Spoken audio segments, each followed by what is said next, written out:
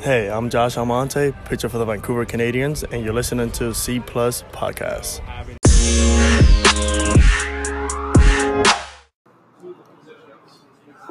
Welcome back to the C Plus Podcast for episode 4. As always, I'm Ben Steiner alongside Niall and Ben. Canadians are back home for the first time in a couple of weeks. Right now, they are going to get ready for the rubber match of their 3-game set against the Everett AquaSox after a pretty tough road trip. But we'll see what the Canadians can do here for the rest of the second half. And you look back at the 10-game road trip, 3-7, not really the way they wanted to start after taking 2 out of 3 in Spokane. Looked promising at first and kind of just went downhill after that. Yeah, after those opening 2 games in Spokane, I really thought they would at least hit 500 on the road trip, but of course they let a few games slip and fall to 3-7, which doesn't set them up fantastically to make a run for the playoffs. But they do have a lot of home games coming in this last part of the season, so they could make a case of it. But there was a big addition to the team while they were away, Alek Manoah, and he is a big addition. Yeah, absolutely, and it was a treat to It was a treat to, sorry if I can get out the words correctly. It was a treat to get to watch him pitch on Thursday night. 7 strikeouts over 3 shutout innings. Absolutely outstanding. And of course, it kind of reminded me of when Nate Pearson was on the scene here just 2 years ago, and Nate Pearson knocking on the door at AA, and he's not that far away from the majors. I think it looks like we may see him in a Toronto uniform perhaps sometime in 2020. But going back to Alek Manoah, absolutely outstanding. Did hit 100 on the radar once, was in the high 90s consistently, was around 95. I think I saw 96 and a 98 somewhere as well on the radar gun. Absolutely outstanding. I was really impressed with his last inning because from what we were told, it was about a 50 pitch limit he had. And he had used, I believe, 42 of them over the first 2 innings because Everett did make him work, even though he did keep them off the board. They did make him work the first 2 innings, but then he strikes out the side in the third. I believe he only needed 11 pitches, and William Gaston was on standby in the bullpen waiting to go, and we thought, well, maybe he'll get a batter or 2, and then maybe Gaston comes in. But as it turns out, Manoah got the job done and did really well, and he was given 3 more pitches to play with, finished up with 53 pitches. So really an outstanding debut. And I think the fans are really impressed with what they saw from the former West Virginia Mountaineer. He definitely had a bit of a rough start in the first inning. On the first pitch, he hit the first batter, and I think he used something like 25 pitches in that first inning. And I know I was watching the game up here in the press table at the top of the stands, and I thought there's no way he's going 3 innings, maybe not even 2 after using almost half of his pitch count in 1 inning. That's what was impressive about it. He was able to. He did go 3 innings, and it was a very impressive performance. Yeah, I mean, following that first inning. Yeah, 7 strikeouts over 3 innings, and as you mentioned, that's right. The first pitch of the game, he nailed the leadoff hitter with a 93-mile-an-hour fastball, and those don't tickle, obviously, but I guess good thing it wasn't 100. But I mean, they hurt. I haven't been hit by a pitch because I don't play baseball. I did it when I was a youngster. That was many, many years ago, and I can only imagine that doesn't tickle. But yeah, I mean, I'm sure he was pretty amped up, ready to go. He knows that, all Blue Jays fans, they have their eyes on him. He's the first-round pick. Really was rated, I think, by many as a top pitcher coming out of the 2019 draft, and he was absolutely outstanding and did a great job. He was able to settle down after that. Got some help from his battery mate, Philip Clark. Clark did great throwing out 2 base runners trying to steal, and could have had a third one except for a drop ball. But Philip Clark also had a pretty good game behind the plate as well, helping Alek Manoah work through that, a couple of base runners to deal with early on. But then that outstanding third inning, striking out the side, 11 pitches. And what more you can say, an absolutely outstanding debut. And maybe they maybe you might see Manoah pitch a few more innings here before in Vancouver. But I think another thing you got to think about too, if the Canadians fall out of the playoff race, Lansing is still in it, and you know what? I wouldn't even be surprised if Dunedin is a possibility as well, because Dunedin is going to the playoffs. They clinched their playoff berth. They won that first half. Yeah, so I mean, it's not out of the question that if the Canadians don't stay in contention. Yeah, I don't think Alek Manoah will be here for long. So for those of you who got to watch him Thursday night, savor the experience. I don't know how many more outings he's going to get here, maybe 1 or 2 more. But, I think really we're just all hoping the Canadians can stay in playoff contention and keep the roster the way it is. Yeah, I hope so. And it's definitely a treat seeing big prospects such as Manoah pitch here at the Nat. Of course, we had Stroman, Syndergaard, Sanchez, a lot of those big names pitch here at the Nat for a brief period of time. And this year, right now, as we speak, we actually have 4 Canadians in the top 30 prospects in the Blue Jays organization. Of course, there's Alek Manoah, and then we have Adam Kloffenstein, who's been here since the start of the year, and Will Robertson and Tanner Morris, a bit lower down in those prospect rankings. So it's definitely a promising year here at the Nat Bailey. It is, and especially Tanner Morris. I'm really liking what he's been doing lately. I think he's been getting better and better as the season has gone along. There's a lot of question whether he was going to join the Blue Jays or not, or was he going to return to Virginia for another season. But the Blue Jays, even though it was basically out of the blue, they came from out of the woodwork to draft Morris. Morris has shown a really good eye at the plate. He's among the league leaders in walks and starting to, I think, play with a bit more confidence in the field as well. He's been moving all around second, short, third, that sort of thing. But I've liked what he's been doing, and he's starting to hit for a little bit more power now, and I think he is certainly deserving of a top 30 spot. I think there's more to come from Tanner Morris heading into the rest of the season and beyond. I would think so. For most of the guys in the top 30, it's only kind of scraping the surface of what they can offer, and they all have very high floors if they're in the top 30, and we'll see where these guys progress, but I wouldn't be surprised to see any of them be called up to Lansing or maybe even Dunedin as the season progresses, and as you say, the season might fall out of playoff contention. While they were on the road, there was also the All-Star game. Yes. And we had 4 guys from the Canadians be called up. What do you think of those selections, and who were they?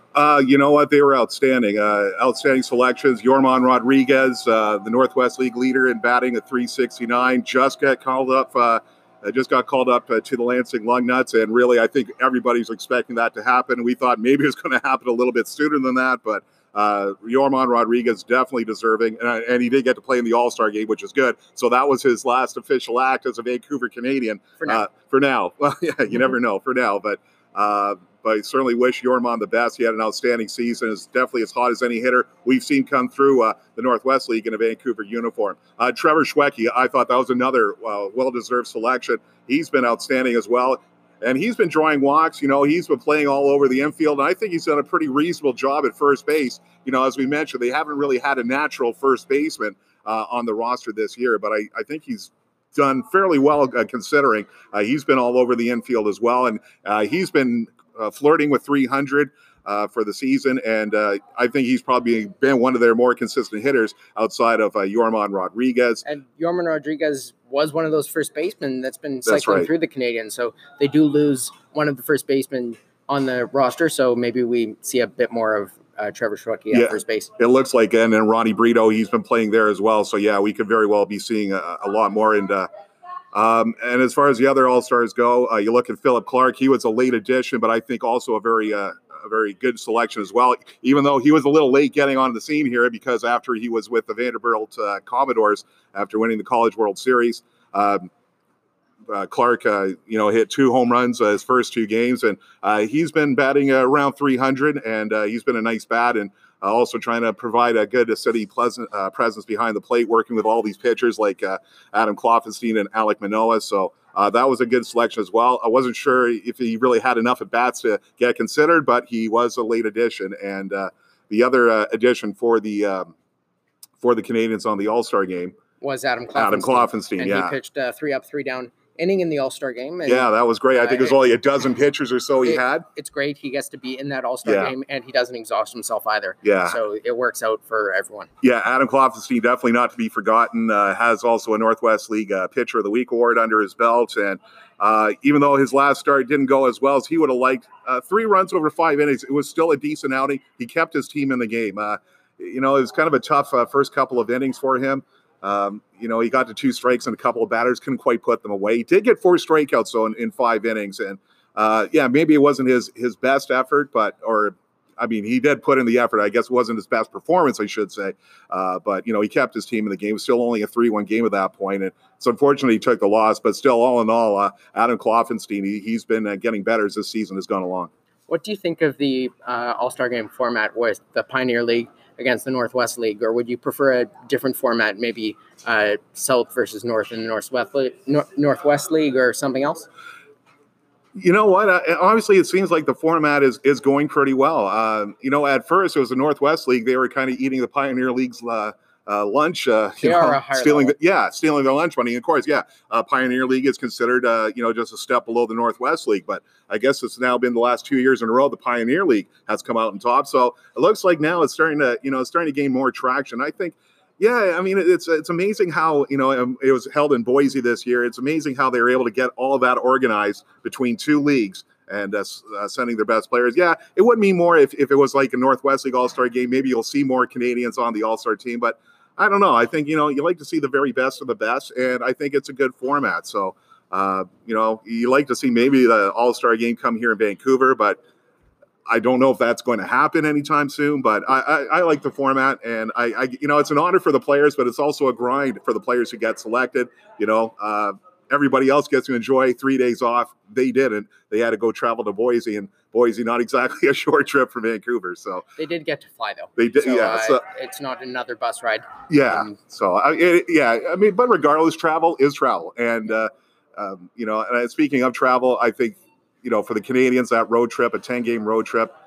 Not an easy 10-game road trip either. It wasn't, 8-hour drives, yeah. Yeah, long drives, and also the temperatures. I actually had a chance to go out to Tri-City to catch the Saturday game, a game in which the Canadians lost 2-1. Adam Kloff's team pitching in that game, and he was rolling after 5 innings. I'll tell you what, it was like 80, I think it was like 88, 90 degrees Fahrenheit that game. And apparently the temperatures have been around 100 there in the Tri-City area earlier this week. Boise, not exactly a chilly climate either, also right up there in Fahrenheit. So, that takes a toll on you. 10-game road trip, and in the case of the other 3 players, we're still on the roster, really a 12-day, 13-day road trip. Yeah, definitely. And I listen to all the games that Rob Fay calls, and of course he's on the road as well with the team. And he describes the atmospheres at some of the stadiums, and it almost seems like the energy is taken out of the stadiums because it's so hot. Yeah. Them. You've traveled to a lot of the stadiums. What do you think of that comparing to the Nat Bailey crowd, and does the heat affect the crowd? Yeah, you know what? Actually, in Tri-City, it was actually a sellout there. It was a fireworks night. It was, I think, one of the few sellouts Tri-City has had. It's a nice stadium. But it's very warm. And if you've ever been there, you'll notice basically a sun wall that they have built up on the first base side to keep the sun from peering in, because apparently the way the ballpark was built, home plate usually has to face north, and it's the opposite. It faces south. That's where home plate faces towards. And it's really warm. And I spoke to Chris King, the Tri-City broadcaster. Apparently they tried doing a Sunday afternoon game a few years ago, but it was like 40 degrees Celsius, and basically the Tri-City staff basically were handing out bottles of water to keep everybody, hydrated. So that's why you always see games scheduled at night at Tri-City. They'll never do afternoon games there again because it's just that warm.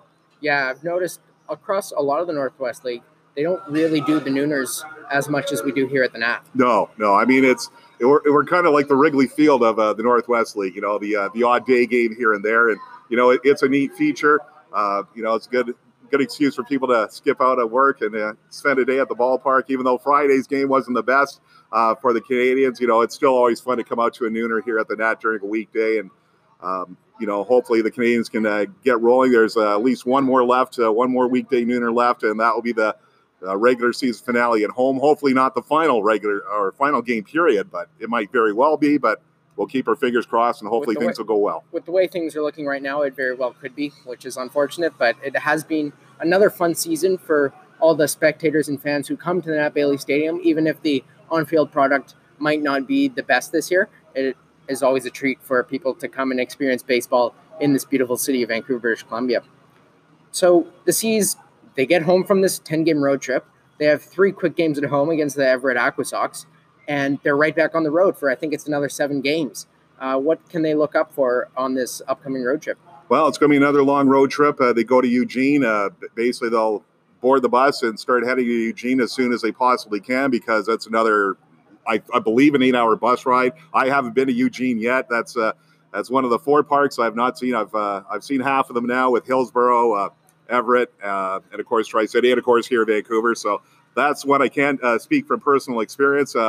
Eugene, of course, that's where they also host the Oregon State Beavers. No, or Oregon Ducks, sorry, I should say. Yeah. The Ducks, there you go. I was getting my Oregon teams confused, but that's where that's where the Ducks also play. So, yeah, I mean, it's good memories for the Canadians. If you remember 2017, being able to come away with the split in Eugene and then taking it home back here in game number 4. But as far as what they can expect, well, when Eugene was here, things did not go very well. The Canadians were in throes of a deep slump that began the season and really took them out of contention early on. So we'll see if the Canadians can gain some revenge. And it's going to be tough, though. I mean, it's a long trip.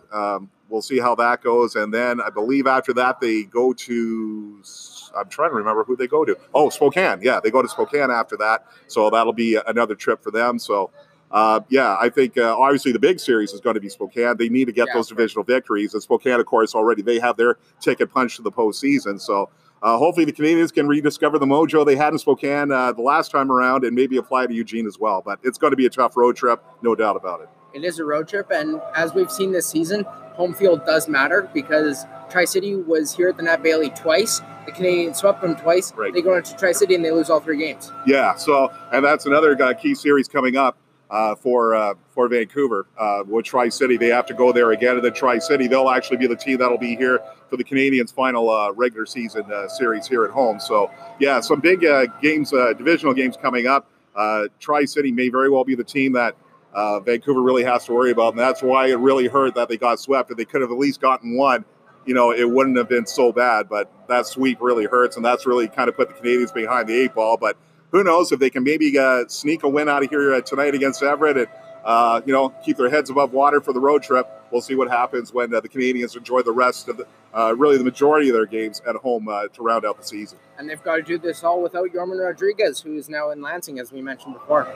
So this is also our first podcast since the MLB trade deadline, where we saw a lot of moves on the Blue Jays and a lot of former Canadians leave the organization. So there was Marcus Stroman. He joined another former Canadian at the New York Mets. There was Aaron Sanchez. He was traded to the Houston Astros alongside Joe Biagini and a team no-hitter in his first game, which definitely is not a great look on the Blue Jays. But what are some other former Canadians doing now in the major leagues? Well, talking about Marcus Stroman, unfortunately, the marriage just dissolved, and it's unfortunate how it all went down in the end. Of course, it's a big PR battle. Who was right, who was wrong? I think really both sides can, take share of the blame, but it's unfortunate the way it ended. I think Marcus Stroman did want to stay in Toronto. I mean, he got a tattoo of the Toronto skyline on his body, so I mean, obviously you don't do that if you don't like the city. So I think definitely Stroman's love for Toronto is genuine. I know some people may question it, but I think if you get a tattoo, I think that's pretty. That's a pretty good sign. It's literally ingrained on his body. Yeah, exactly. And as far as Aaron Sanchez, what really hurts is just the fact it looked like he was starting to round into form before the trade and trading away really 3 players for one. I think a lot of people were really pretty upset about it, and I think rightfully so. I think they could have gotten a little bit more. Yeah. I think Derek Fisher, I think there's something there. Obviously, I think some other teams feel that way too. I think Derek Fisher, he does have something to offer, but I think they could have gotten a little more out of that trade. But, well, we'll see. We'll see what happens. But Bo Bichette, that's the other story. Even though he was not here in Vancouver, we would love to have seen him here, but he was injured during his time in the GCL, and, of course, he went straight up to Lansing. I think we saw why. Extra base hits record for the Blue Jays. He's been absolutely outstanding. And, with him and Vladimir Guerrero Jr., I think just, in fact, they were able to beat the Yankees again today, and Vladimir Guerrero Jr. and Kevin Biggio, seeing all these guys. So I think the future, maybe the future of the infield is almost set. They need to find pitching. The pitching, of course, and they need to find someone behind the plate as well for the future, because we don't really know if Danny Jansen's that guy, but it is all coming together for the Blue Jays. Danny Jansen, I think he's done better defensively. I think maybe better defensively than most people thought, but the bat, it's shown signs of coming around, but then, it's kind of been up and down, but you know what? I don't think it's time to give up on Danny Jansen just yet, but as far as the trades go, well, it's time to turn the page and, just try and look ahead towards the future and see what happens. The one former Canadian is Kevin Biggio. He's playing at shortstop. They've got Freddie Galvis and Kevin Biggio at shortstop for the Blue Jays, who do you see as the shortstop of the future for Toronto? Well, I think it'll be Bo Bichette. It looks like I think they want to give him every opportunity to see if he can. Sorry, I got that's right. Biggio and Bichette mixed up. Biggio's been in second base, so I just got to flip the infield there. But middle infield nonetheless. But they want to see if these guys can stick in their positions. Kevin Biggio, he just always struck me when he was here in Vancouver. He was just a grinder, just somebody who will do what it takes to improve. I mean, he obviously got that work ethic from his dad, and he's had some issues sometimes at second base. I know they've also used him in the outfield, and not only in Toronto but in Buffalo as well. But I think bright things are ahead for Kevin Biggio. The legacy infield, and you got Lourdes Gurriel Jr. Even though he's on the DL, but he's coming around. He is coming around, absolutely. Basically since he came back from age, just been turning the cover off the ball. I know he kind of had a bit of a downturn, but definitely the infield future is bright, and of course the outfield as well. And who knows, maybe Derek Fisher, maybe might prove us all wrong, and maybe be worth 3 players in the end. I hope so, but taking balls in the face and closing your glove a little too early, that's not exactly the way to start your Blue Jays career. So that'll be it for Niall and I on this podcast.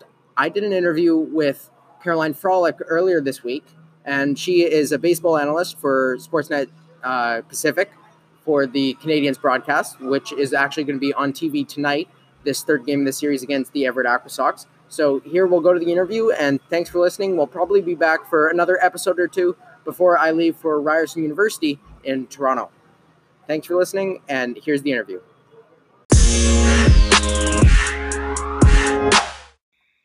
And now on the C's Plus podcast, we welcome Sportsnet TV analyst and News 1130 personality, Caroline Frolic. Welcome to the podcast, Caroline. Thank you. Thanks for having me. Oh, I'm an analyst. I like that. So how did you originally get into media? I've always been interested in it, but didn't think it was anything that I could do. I thought it was just so out of the realm of possibility. But at the ripe old age of 26, I had my midlife crisis. Yeah.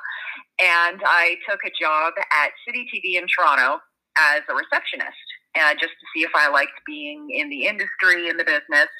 And I just, made friends and got to speak to the right people. And one of them was Peter Dvorak, who I will owe my career to forever. He was the assignment editor at City TV.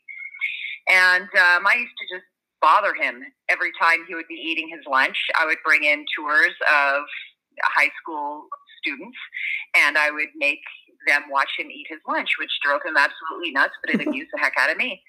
So eventually we just got to talking, and he said, well, what do you want to do? I said, well, I'd like to be Catherine Humphreys one day. And he goes, what, you like sports? And I said, yeah, I'd love to be a sportscaster, but, who knows? And he went, oh. And then he walked away, and I was like, all right, jerk. Like, why did you ask? You didn't care, kind of thing. And then 10 minutes later, he came back and said, write this number down. So the number to the new VR in Barrie. They know you don't have any experience, but I told them you have something. I'm not sure what, but you have something, and I want to eat my lunch in peace. And I was just, okay. So I immediately called the number. They brought me up for a screen test. And it was my first time reading from a teleprompter, and I could say the name Hideki Irabu, which they were shocked by. They said, how do you know that name? And I said, well, because that's his name. And they said, well, it sounds like you really know sports. I'm like, oh, gee, thanks. And they gave me a shot, and as the kids say, the rest is history. So you just never know when your shot might come. And then, so how'd you end up at originally The Score and now at News 1130? I was at the New VR for a year and a half, and I heard that WTSN was starting up in Toronto. So that was in Barrie, Ontario, about an hour north of Toronto. And I heard that they were starting this new station, and, a station about women in sports. Yes, please sign me up. So I became an associate producer there.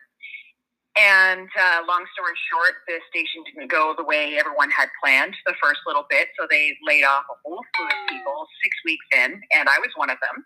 But I had already spoken to people who knew people at The Score. So I just kept sending in a tape every week. Again, persistency is key. I just kept sending in a tape every week. And they finally called me and said, why don't you just come in for an interview? And I thought, okay, finally. And they liked me. I liked them. We just got along great. And I ended up being at The Score for close to 10 years. And why baseball? Why baseball?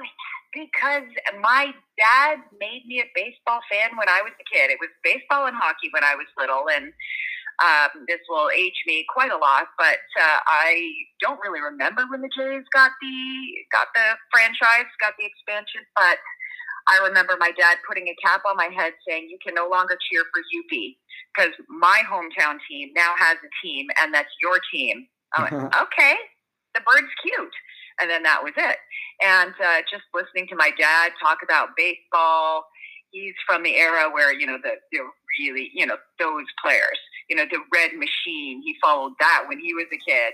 So it just was ingrained in me as a kid. And the first time I ever went into Exhibition Stadium as a youngin' and I saw my first professional game, I was in awe. And I knew that I was a baseball fan. And so has your media work kind of circulated around baseball, or was it more widespread? It was more widespread. I mean, I was lucky that when I got the show, Score Now. What the heck was it called? Gosh, it was the flagship show that ran overnight on the Score. Goodness gracious, I'm fired and I don't even work there anymore. I don't remember the name, but it happened to be in the summer, so all of our updates were baseball, which was a lot of fun. And but being on a sports network, you covered everything, and of course hockey was king, and I'm a huge hockey fan as well. I mean, a lot of my friends don't like watching hockey with me because I get a little, how do you say, passionate. But yeah, when I had that show that ran overnight, it was mostly baseball. So I just kind of rolled the punches, NBA fan, but I don't know, there's something about baseball that just, I want to say it's in my blood, I guess. So what do you prefer, being on TV or your now job being on radio? Ooh, that's hard. That's apples and oranges. What I like about radio is, all right, all your female listeners are going to get it. Like, we don't have to get pretty. I can just put up a ponytail, I can relax, wear my sweats, and I can just talk. And with radio, you really have to connect with the audience, and you can't, use a cute look. You can't, use crutches to connect with the audience. You have to connect with the audience using personality and brains, which I love. Television is fun because it's performing. So it's apples and oranges. I really enjoy them both, and I like the opportunity that I have to be able to do both. Yeah, never get bored. Especially, of course, right now, the Canadians being on Sportsnet for select games this year on TV. How's that experience been, being back on TV after a few years not on TV? It was unnerving because I, had my self-conscious thoughts of, wow, I haven't been on in 10 years. And if anybody happens to remember me, I don't look the same. We all age. And so I got a little nervous about that. And then I thought, oh, you know what? Forget it. I'm not here for that. I'm here to give the audience information. And that is my job. And I'm passionate about the team. I'm passionate about Vancouver. And I'm so thrilled for the Canadians to be able to have this national opportunity. So, you know what, Frolic, it's not about you. Enjoy it and have fun with it. And the Canadians have been wonderful, allowing me to put in my personality and kind of letting me run with it. And, they trust me, which is huge. That's everything. What's been the most special thing to you about the Nat Bailey being around Vancouver baseball? And especially this year, now that you're kind of more in the organization, what has made that special? Gosh, so many things. I mean, my dad came to Vancouver when he was young. He became a lawyer at 18, and BC was the only province that would allow him to practice. So he moved here a long time ago, and he stayed for many, many, many years, which is how I was born here. But he said to me, "Oh, baseball in Vancouver? I used to go watch games when I was in my 20s. There was a place down on Canby." And I said, "Are you kidding me?" And so I'm pretty sure it's very similar. So it kind of comes full circle. What I love about Nat Bailey is there's people from, it's going to sound so silly, but it's so true. People from all walks of life, young, old, different backgrounds. but everybody's there for the same thing. Everybody is there for their team, and it's pride in Vancouver and pride in the Canadians. And it's just a different feeling being in Nat Bailey Stadium. And I've been to a lot of stadiums as a fan and as a professional broadcaster, but I don't think that this energy at the Nat can be matched. And I wish I could put it into words, but it's just so special. I get goosebumps every time I watch people do the chicken dance or just watch people just cheer in a run. It's just something so special. And this is our team here in Vancouver. You know, we're the only Canadian affiliate of the major leagues. And that's something special. And these kids are great athletes. And it's something that we get to say we saw before the guys in Toronto get to see them, before the fans in Toronto. Oh, yeah. Oh, Kevin Vision, yeah. We saw him. What? Oh, yeah, he's your new guy? Oh, yeah, we've already seen him. So it's a little feather in our cap that we get to see something before Toronto does. You speak about how there's so many different types of fans, but in my experience at the Nat, there's not a lot of people who really follow the team. Do you wish that more people followed the team more than that day and it was a more dedicated fan base, or are you happy the way it is? Oh, of course. I would love everyone to be partying and celebrating a C's win. Like, if the C's make it to the championship, I want Vancouver to celebrate the way Toronto celebrated in Jurassic Park. Okay, that's a bit of a stretch because they're different leagues. So you know what I'm saying? I would love to see that passion.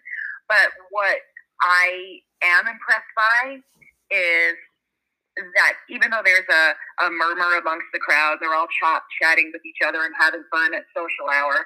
When the C's get a hit, they cheer. So they're still multitasking. These fans, some may be fair weather, but what I find is they're still following the game. And we've gotten a lot of good response at Sportsnet 650 and News 1130 when we include the C's in our broadcasts. Because people want to know, and people will call the newsroom and say, "Hey, are the Canadians playing? What's the score?"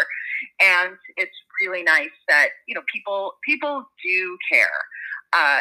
It maybe not on the big level like the Canucks, but people do care. I would like to see more baseball fans, but you know what? The Nat fills up. I don't care who fills it up, but people are there and they're cheering and they're happy, and that's what sports and baseball is all about. Yeah, there's lots of coaches, especially one of the more famous ones, Mike Babcock, who is the head coach of the Toronto Maple Leafs, and he says you have to keep everything in perspective. In the end, it's just a game, and if people are enjoying it, that's all sports really can offer. Exactly. I mean, would I love for everyone to be able to spout stats? Of course. Is that realistic? No. In any sport, whether it be hockey, basketball, baseball, lacrosse, anything, all that matters is that people go and have a good time, and that the people that are at the Nat, the Canadians family, the people that work at the Nat, they treat everybody so wonderfully that come through those doors. And that's huge. That is a big, big part of the experience. And the Canadians nail it every year. Yeah, it's been astounding to me seeing people out there literally wiping down every seat after the game, hours before or hours after the game. The game is only one thing that people see. Yeah, and it's not a job to them. It's something they enjoy doing. Everybody there is always so happy and smiling. Like, it's not, oh, I have to do this now. Everybody's so happy, smiling, welcoming. Everybody knows everybody's name. It is just special. The Nat and the Vancouver Canadians are so special. So on the baseball front of things, have there been any players on this year's C's, not Alek Manoah, who have intrigued you? Not Alek Manoah. Well, the pitchers. Yeah, I'm quite intrigued by the pitchers. Of course, Manoah, but Nolan, Clough. I mean, so many players, and every day there seems to be somebody new. Schwecky, the kid can swing. Philip Clark. I mean, that's what I like about this team. I don't know if it's indicative of the league or indicative of the team and the talent, but every day there's a new player that you look and go, oh, wow, that's a sweet swing. Look at that. So every day you're discovering something new about these players, and that's what I'm intrigued with. And on Manoah, what are your thoughts on him, the man-child? Oh, the man-child, as Rob Fay calls him. I love it. I've only, seen the one game or heard the one game. I'm definitely intrigued. I mean, you're not 11th overall. You're not an 11th overall pick because you're a bum. I mean, this kid is obviously special. The Jays have obviously seen something in him. And I'm very, very intrigued. I mean, he's only pitched that one inning. It was a good inning. What can you say? I can't wait to see more. I can't wait to see more of him. I can't wait to see more of Nolan.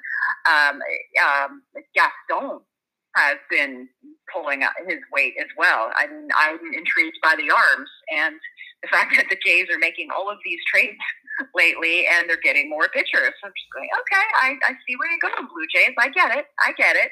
But there's a good core here. Yeah, that younger pitcher that they got in the Stroman trade, he could end up in Vancouver in the coming days, I guess, as well. That's what I heard. And I don't know if you go to Anthony Key's Twitter, he's been asking about advice on Toronto and on Canada, and responses are just gold. You just have to go and find it and watch it. But yeah, I've heard that the Seas might be getting one of them, and that's again what's so intriguing about this league too. The Manoah watch, the who's coming next. It's just so great that the head office trusts the Canadian organization to develop their talent. Well, I mean, they should. That's their job. But I mean, they have sent a lot of good players to Vancouver, and which is great for the fan base, but also great for the organization. They're developing well here. Of course, they do send a lot of their good players, but the Vancouver Canadians are also the only stop that Vladdy did not play at. I know. Well, I mean, he's Vladdy. He's a league of his own. But yes, of course. Yeah, everyone was joking when he got hit on the hand by a pitch a couple months ago. It was like, oh, good. Is he going to rehab in Vancouver? I'm like, first of all, don't cheer in injury.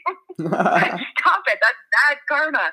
But rehabbing in Vancouver. But now we want his hand to be okay. And okay, it turns out it was nothing. He only missed like half a game. So moot point. And thank goodness for that. But it would have been nice to see Vladdy here. But you know what? We've got others that we can fall in love with here. Yeah, definitely. So I think that'll be about it. Thanks so much for coming on the podcast. And I think all our listeners, the few that we do have, will definitely appreciate your insight to both media and baseball and the baseball culture in Vancouver. Oh, well, thanks for having me on. It was much fun. And go Seas.